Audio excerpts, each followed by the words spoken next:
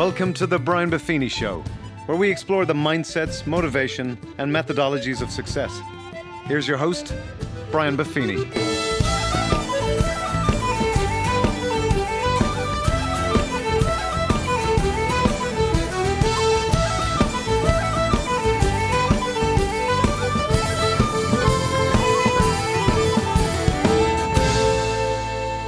Well, the top of the morning to you. Welcome to the Brian Buffini Show. Today's podcast was inspired by a series of conversations that myself and Beverly had with a group of people. We were doing some Q&A with some folks that we'd been mentoring and helping, and some marriage stuff, and up came business stuff and finance stuff and so on and so forth. And we kept being asked different questions. You know, you're pretty happily married here at 30 years in. You got 6 kids. You had all this pressure. Brian used to travel all the time, and you have this big business, and you have this, and you have that. And how has it kind of worked for you? Well, we had the conversation over and over with people. One way or the other, Beverly or I would mention the word flexibility in our life together. You got to be flexible. And as you go through your business, I've been through mega recessions and major changes in the marketplace, and talk about being flexible and pivoting business strategies. And a lot of these questions came up constantly. You know, how do you deal with this and how do you deal with that? And being flexible was one of the answers. And so, sure enough, one of the people in the class said, I'd love you guys to do a podcast on this. And so I thought, okay, well, maybe. And then I started asking more people, talk to some coaches and so on and so forth at the company. So here it is. And today's podcast is entitled Flexibility Equals Freedom. Flexibility equals freedom. Freedom is something we all want. Freedom is something we all want more of. The feeling of being free is something we all want to have. And one of the ways to get there is flexibility. So here's my 3 points for you today. First thing I want to talk about, why are we so rigid, right? So if I'm saying flexibility is so powerful, we have to talk about the opposite, which is why are we rigid? Why do we get so stuck? The second thing we're going to talk about is actual adjusting and pivoting, which is both strategic and tactical, adjusting and pivoting. And then lastly, I'm going to talk about living in a state of flow, which is the ultimate expression of the flexible life and the freedom that comes with it, is you get to live in a state of flow. So let's talk about the opposite of flexible. Let's talk about why we're so rigid. Well, there's a couple of components to this. And the first component to this is called homeostasis. Now, homeostasis is first and foremost a biological term towards the physiology of the human body and of any living being. But you'll see how it has massive applications in the psychological realm. So homeostasis, by definition, says the tendency towards a relatively stable equilibrium between interdependent elements, especially as maintained by physiological processes. Well, boy, what a mouthful that is, right? And so I wasn't the greatest science student in school, and I certainly didn't get any PhD in biology.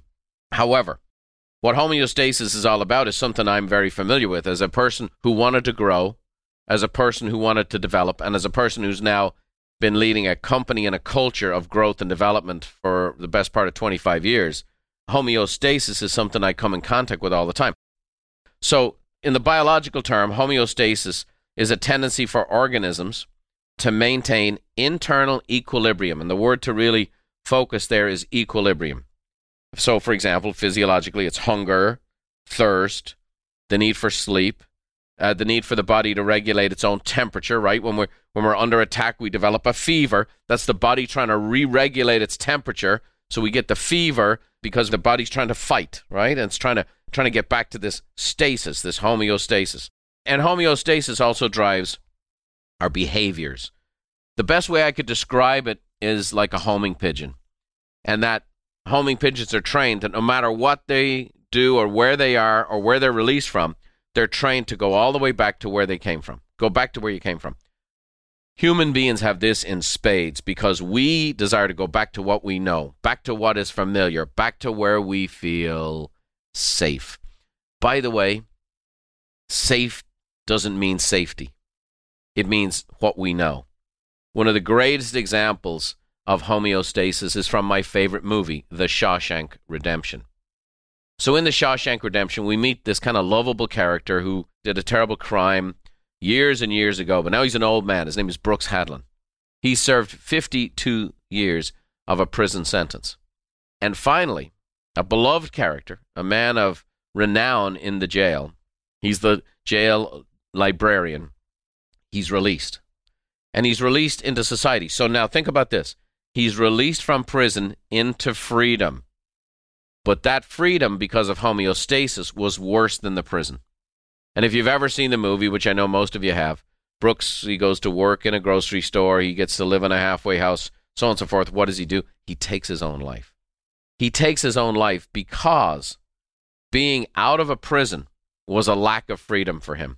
In fact, being in prison with no rights and no freedoms of his own were ultimately his comfort zone. That was his homeostasis. And that is why it is so hard to change as a human being. Even if it's bad, it's what we know. They used to say in Ireland this way, or my mother particularly used to say, the devil you know is better than the devil you don't know. We go to what we know because it gives us safety. It gives us confidence. It gives us security, even if it's bad. Sometimes in terrible situations. I've had situations where I've seen ladies who are married to a real bad dude who did real bad things. And once things settled down, this lady would go back to this bad dude constantly. And no matter what you did or how you talked to him or how you tried to counsel him, it didn't matter because the fight for homeostasis was so strong. So we have to understand that no matter what it is, we have a built-in anti-growth, anti-development gene inside us that's called homeostasis. That's why when you try something new, when you develop a new habit, there's an old habit screaming louder to come back. That's why it's coaching, not coached. That's why it's an ongoing process. That's why I believe in training, not trained. You have to have this ing. You have to continue to go. You have to continue to develop. I will say this. I have habits that I have unconsciously taken on board since I was a teenager in Ireland. Remember, I was 19 when I left home. So I am 35 years living in America. And yet, when I'm not being intentional, when I'm not being on purpose, I have habits and practices that just default back to being a teenager in Ireland. And let me say this, being a teenager in Ireland 35 years ago, I have a lot of different responsibilities and things that are expected of me today where I have to be very conscious to not just do those things, or not just, oh yeah, that's how my dad used to do things, so that's how I do things. That's how our family used to do things, so that's how I do things. That's how I used to treat food. That's how I used to treat money. That's how I used to treat exercise. Let me say this to you. Homeostasis is the single biggest enemy to personal growth and development. So that means that this flexibility I'm talking about and this flexibility mindset can actually be one of the greatest gifts you get to embrace, to use, to change your life for the better. John Bradshaw, an American professor, says, dynamic homeostasis means that whenever a part of the system is out of balance, the rest of the members of the system will try to bring it back into balance. So where does it go? Well, most of us don't know the term homeostasis per se, but we sure as heck know the phrase comfort zone. And that's what happens. A comfort zone is a psychological state in which things feel familiar to a person, and they are at ease and in control of their environment, experiencing low levels of anxiety and stress. And I've been teaching on the comfort zone for years. When I have people set goals, and I've had 3 million people in 37 countries in live events set goals with me. And I always get the feedback. It's the most life-changing, transformative part of anything we've ever done at our events. And I always encourage people to write goals beyond their reach, beyond what they know. You know, if you just write a goal and you already know what to do and how to do it and you've done it before, that's a checklist. That's not a goal. So writing a goal that's aspirational by very nature stretches you out of your comfort zone. What are we doing when you get out of your comfort zone? Homeostasis is going, hey, this is out of my comfort zone. This is unsafe. We got to get back. And so we have to absolutely set goals and grow and read and get input, association, and affirmation to make these kinds of changes. The great Brian Tracy says the comfort zone is the great enemy of courage and confidence. Jack Canfield, who co-authored Chicken Soup for the Soul series, said, most everything you want is just outside your comfort zone. That's what's so wild about this. Just outside of what you know, just outside of what makes you feel safe, is everything you need. Let me say this. I know people are going to think this is baloney. I used to have a fear of public speaking. That's a true statement. And so I got out of my comfort zone. That's why you go do something out of your comfort zone. You get nervous and you get a little anxiety and you get the sweaty palms and you get the dry throat. I ain't going to tell that to you. Now, it became that after 25 years, I probably am nowhere more comfortable than being on a stage with 5,000 people. That's probably my ultimate comfort zone today. But 25 years ago, talking to 10 people in a room, oh, brutal. So your comfort zone can expand. Your comfort zone can grow. Peter McWilliams says comfort zones are most often expanded through discomfort. Neil Donald Walsh says life actually begins at the end of your comfort zone. So I'm just going to say this to you. Homeostasis, whether you're aware of it or not, it is that which you're comfortable with. People get comfortable being in debt. You know the amount of people who've come to our program, set a budget for the first time, started doing our lead generation activities, grew their income, and got debt-free? Do you know how many of them found a way to get back in debt within another 12 months? And the coaches are pushing and prodding and pulling and helping. And ultimately, the reason why coaching is so powerful is that it's this gentle, firm, dependable, consistent accountability to pull people out of their homeostasis, pull them out of their comfort zone, to establish a new comfort zone. It takes years for someone who used to be in debt all the time to become comfortable being debt-free. And then, where the new comfort zone is, where I'm uncomfortable ever being in debt again. My comfort zone used to be a very small little house where there was 8 of us living, 5 boys in a 9x9 bedroom, 10 people on the weekends, 720 square foot house. That was my comfort zone. When I came to America, I remember when I bought a house for me, Bev, and we had 2 kids, a boy and a girl, and they had their own bedrooms. I remember being anxious and nervous and concerned that my kids wouldn't grow up right or the right way if they didn't share a room the way I did with my 4 stinky brothers. That somehow inhaling vast quantities of methane all hours of the night was actually the key to great celebratory family. You know, the fact of the matter is I had to learn to be comfortable. By the way, when I started making money, I had to learn to become comfortable with money. I will say to you, I wasn't.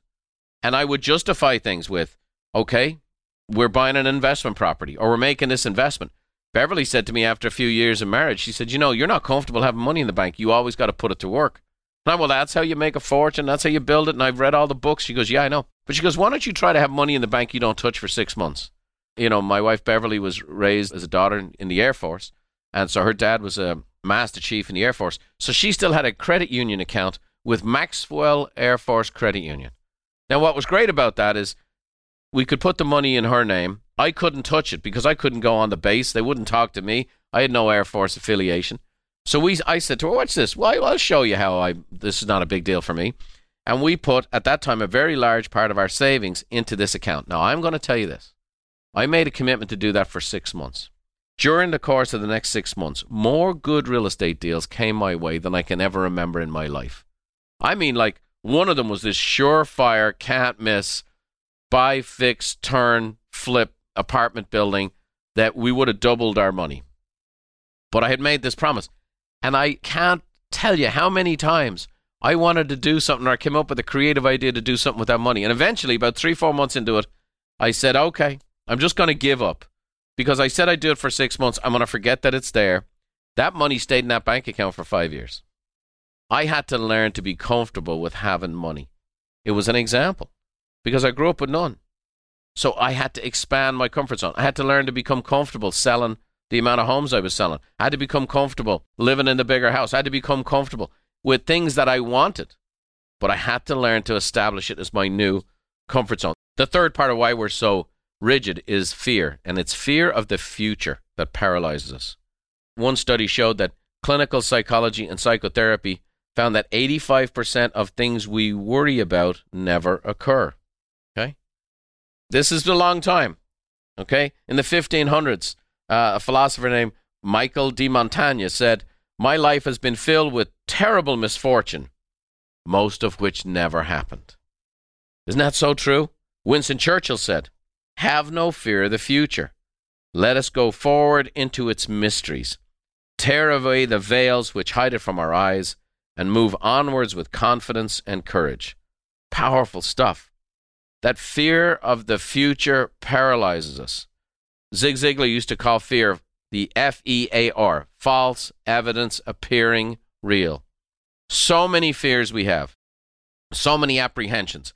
And by the way, in the world we live in today, in the drama queen world of clickbait and newsbait and outspoken politicians and people, where the most dramatic, outlandish statements are now mainstays, it's very easy to be fearful and fearful of the future. So what does it make us do? I need to stay put. I need to stay where I am. I'm just fearful. Okay? Plato, a long time ago, said, courage is knowing what not to fear.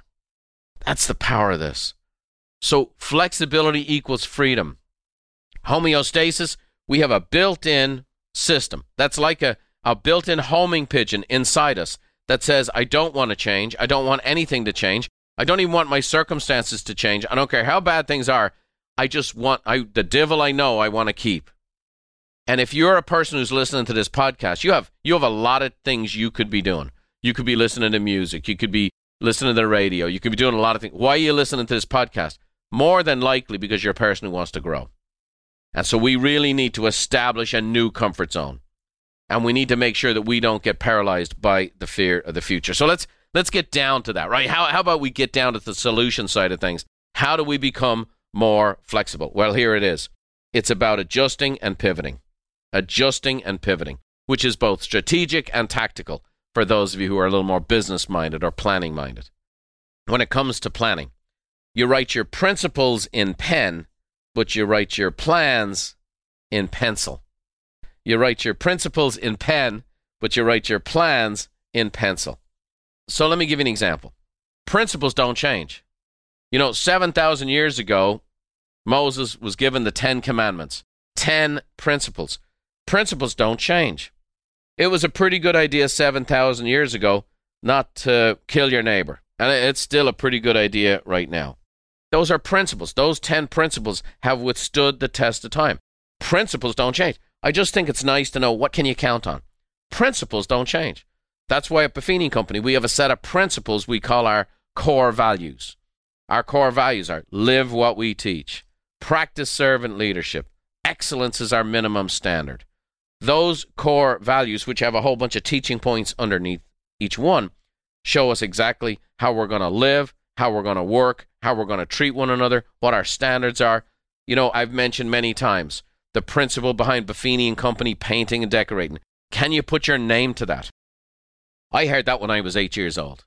By the way, my dad heard that when he was 8 years old. Those are principles that have held up. Can you put your name to that work? These core values, I established these core values 25 years ago. My brother Dermot, who's the CEO of the company, we just had a conversation about this the other day. And he was dealing with a number of different issues with the staff and the org chart.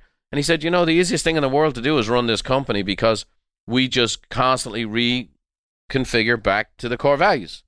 And there's acceptable levels of behavior and there's unacceptable levels of behavior. There's acceptable ways for our staff to treat one another and treat our clients, and there's unacceptable ways. See, there's things that you can count on. So just because you're flexible doesn't mean there's nothing you can count on. You can count on the principles. Now, the plans we write in pencil. Why? There used to be a phrase that says, if you want to make God laugh, tell him your plans, okay? Now, the reason being is this. You want to make plans and you want to write your plans, but you want to hold your plans with an open hand, okay? My wife always says, give God the eraser, Brian, okay? You write your plans in pencil, but give God the eraser. And the reason being is that we need plans that are established, but there's a difference between plan and planning. See, there's that ing again. See, plan, definitive. Coached, trained, definitive. Coaching, that's adjusting. Training, that's growing. Planning.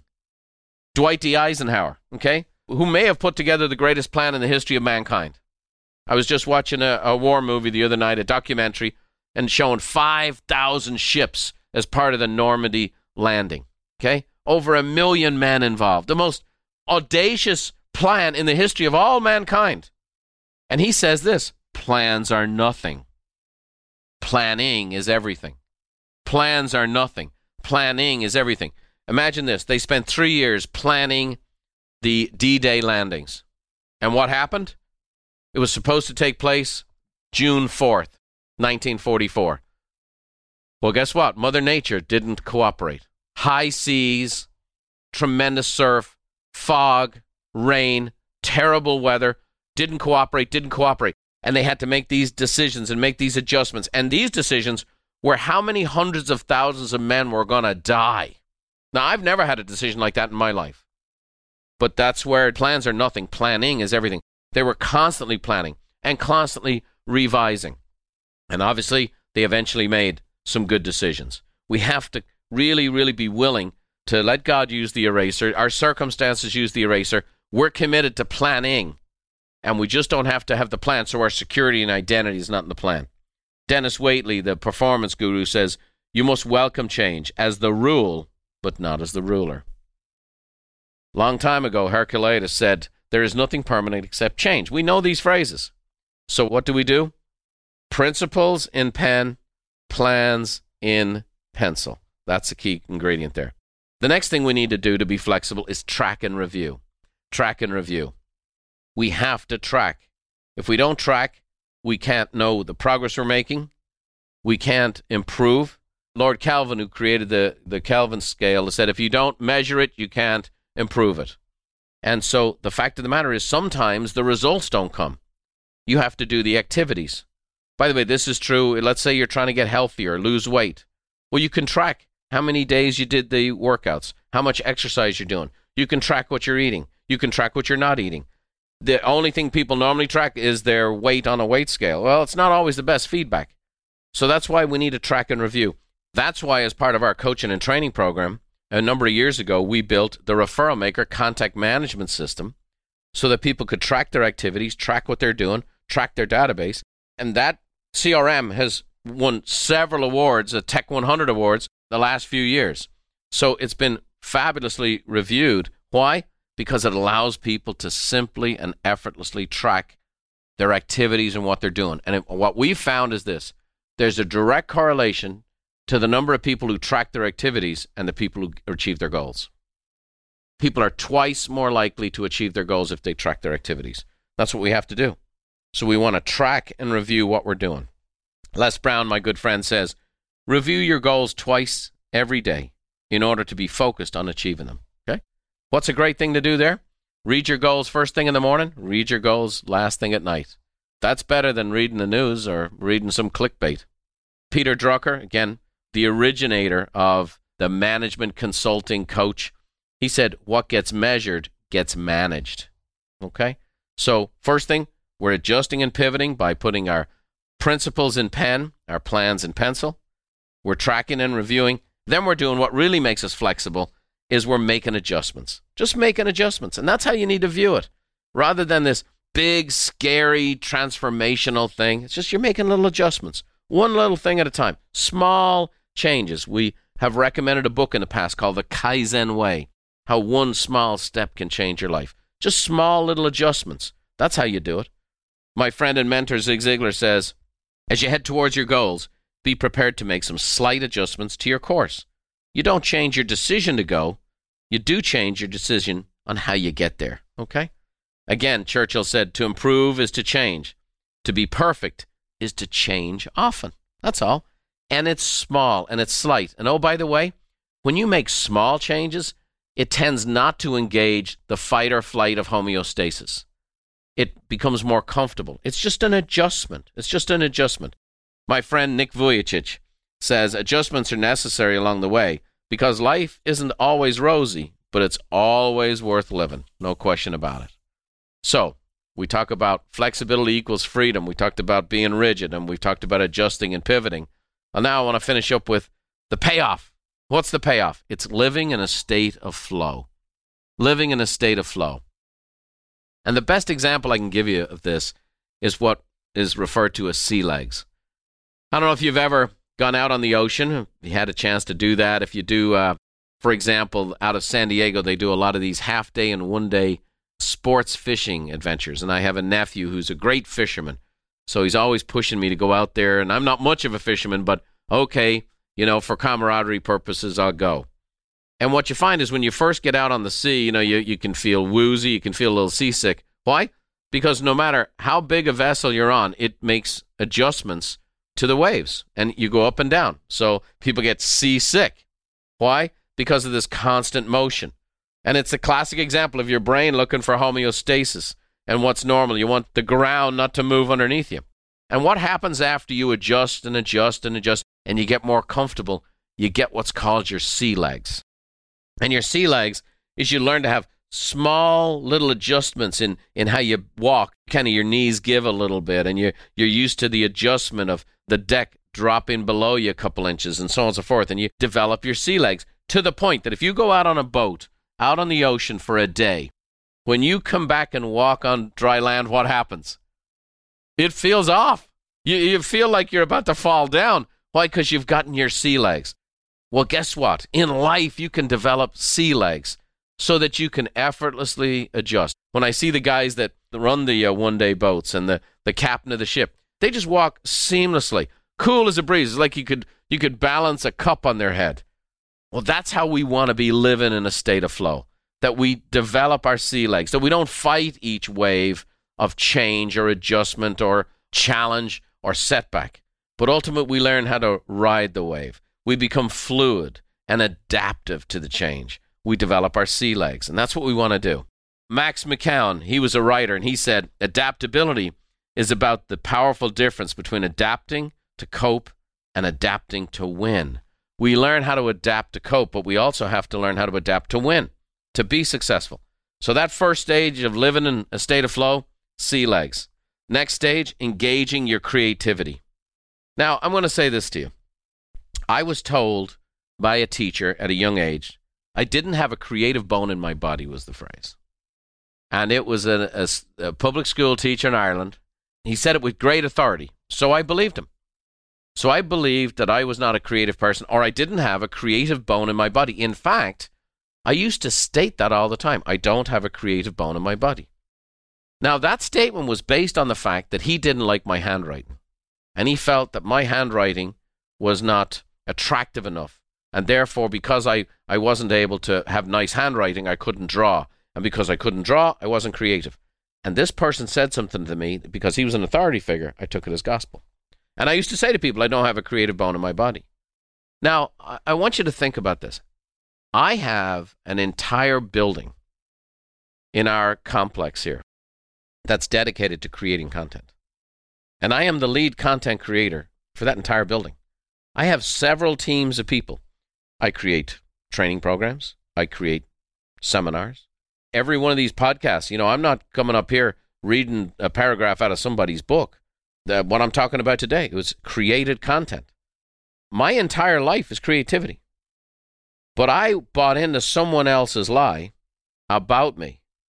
And because I didn't understand what creativity was till much later in life. So, for example, what happened was I got feedback when I was a practicing real estate agent, and someone said to me, boy, you really come up with a creative solution to our problem. And I'm like, yeah, well, I'm not that creative. Oh, no, that was really creative. And then I started studying creativity and what it actually meant. And so much of creativity, yes, creativity can be drawing and art and design and all that stuff. And yes, it also is the ability to be able to bring solutions to a problem. And I found out, guess what? I have this massive wealth of creativity, just like you do. See, I believe in a creator. And when you have a creator, he creates. And what did he create? Mankind. And what did he do? He created mankind in his own image. Therefore, every human being has creativity built inside. It's a matter of finding your creativity, understanding your creativity, and then engaging your creativity, whether it's problem solving, whether it's an ability to think differently than other people, whether it's a way to approach something. And then maybe it is something that gives you true creative license and engages in something that's beautiful or insightful or practical. But engage your creativity. Maya Angelou said you can't use up your creativity. The more you use, the more you have. Such a wise woman, such a creative woman. Earl Nightingale said, creativity is a natural extension of your enthusiasm. And seeing as I'm broadcasting to you today from our Nightingale studio, I thought it'd be appropriate to have that quote in there today. How about Albert Einstein? Okay. Now again, there's a guy, a pretty brilliant, intelligent man who was told in school he was a fool. He was held back in school. They said he had a learning disability and now is considered one of the smartest men that ever lived. And he said this: creativity is intelligence having fun. We want to live in this state of flow. We want to engage our creativity. And here's one of the ways to do this, to get into this flow state. A brilliant book written by a Nobel Prize winner, Czechoslovakian. I got a chance to take a few classes from him at the University of Chicago. His name is Mihai Csikszentmihalyi. And he wrote a best-selling book called Flow. Now, it's an ordeal, that book. It's a lot to read. But I will tell you, there is some sweet concepts and points in that book that are life-changing. And basically, he studied people not only of great creativity, but of production and performance. He saw how people could get into this state of flow, like an athlete being in the zone, as they say it. And for him, flow was defined this way: a state of flow in which people are so involved in an activity that nothing else seems to matter. The experience is so enjoyable that people will continue to do it, even at great cost, for the sheer sake of doing it. A state in which people are so involved in an activity that nothing else seems to matter. The experience is so enjoyable that people will continue to do it, even at great cost, for the sheer sake of doing it. We want to get into that state of flow. And so one of the ways that I took from that book and that class and put it into goal writing was to play soft, classical, Baroque-style music. And one of the reasons is you have your linear logical side, the left side of your brain, and the creative side of your brain is the right side, which can also be the distraction side. So you play soft, classical, Baroque-style music to relax the right side of your brain, allowing the linear logical side to go to work and actually be creative. And when you can make the left side of your brain creative, phenomenal things happen.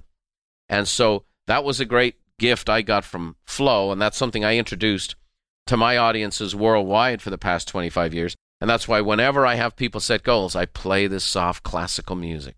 And it's designed to kind of just get people into that zone.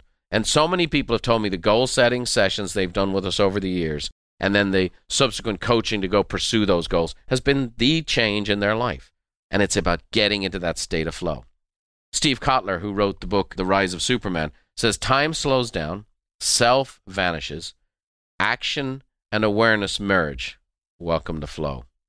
Bruce Lee said, water can flow or it can crash. Be water, my friend. So what do we want? We want to be flexible. Why? Because flexibility equals freedom. We found out that we're rigid, that there's homeostasis, that there's a comfort zone, and that it's naturally built in that we have to overcome these things to actually become successful, to actually enter into what can be this free life where we're fully using our gifts and fully expressing ourselves. We learned about adjusting and pivoting, and we learned about principles in pen and plans in pencil. We learned about tracking and reviewing and making adjustments.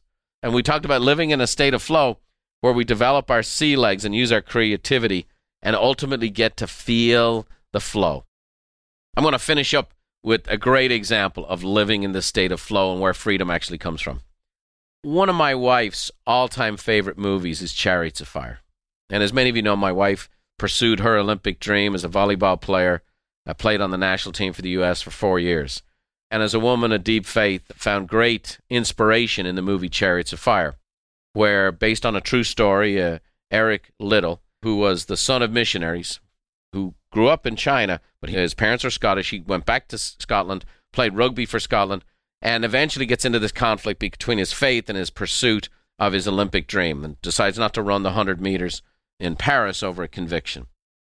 Well, this dynamic is he was getting hit from all sides, including his sister. She was rigid as well, rigid from principles.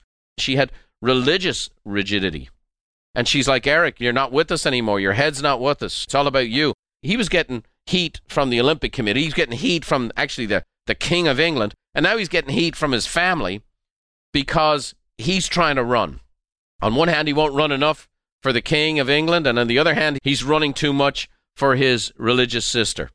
And finally, he answers all the critics in a conversation, just a heartfelt conversation with his sister. And he finally says to her, look, you don't understand, Ginny. He said, God gave me the ability to run and to run fast. And when I run, I feel his pleasure. I will say this to you, is that when you run inside your gifts, without fear, without rigidity, in this state of flow, using your creativity, your work life, your home life, everything will feel like a state of flow. And when you're in that state of flow, you'll feel God's pleasure. And that's my hope and prayer for all of you. Flexibility equals freedom. One of the dynamics I teach of so many routines and how-tos is that the economic success and the consistency of performance has allowed me the freedom and flexibility to do what I want to do in life. And I got to say this, one of the most free things in my life is whenever I get a chance to sit down in this studio and come to you and bring this podcast to life. I've been asked many times. I've been doing this podcast for 4 years. We've just hit 10 million downloads. We don't run any ads. We don't sell anything. Why you do this thing, Brian? Now, the mission of Buffini & Company is to impact and improve the lives of people. But ultimately, for me, when I get a chance to do what I do, the way I do it, I get to feel God's pleasure myself by trying to help someone like you. So I thank you for being a regular listener. I thank you for being someone who's told a friend or shared one of our podcasts with someone who might benefit from the information. I will say this, the application of this particular podcast is, in my work life, the very example of flexibility equals freedom. I had to get out of my comfort zone. I had to stretch from what I knew. I was very good on stage, and I had to go learn something new over here. And I'm still learning it, by the way. But I want to share with you that it is a good life, and that when you lean into the gifts God's given you, the way in which they're designed to be used, that flexibility equals freedom, and that freedom feels like God's pleasure in your life. Well, I hope this has been beneficial for you today. I hope it can help you be a little more flexible and a little more free. For someone who's been very flexible her whole life and is the very definition of a free spirit, here's my mom, Therese, with a little Irish blessing. May the road rise up to meet you, and may the wind always be at your back. May the rain fall soft upon your fields, and the sun shine warm upon your face. And until we meet again, may God hold you in the hollow of his hand. See you next time.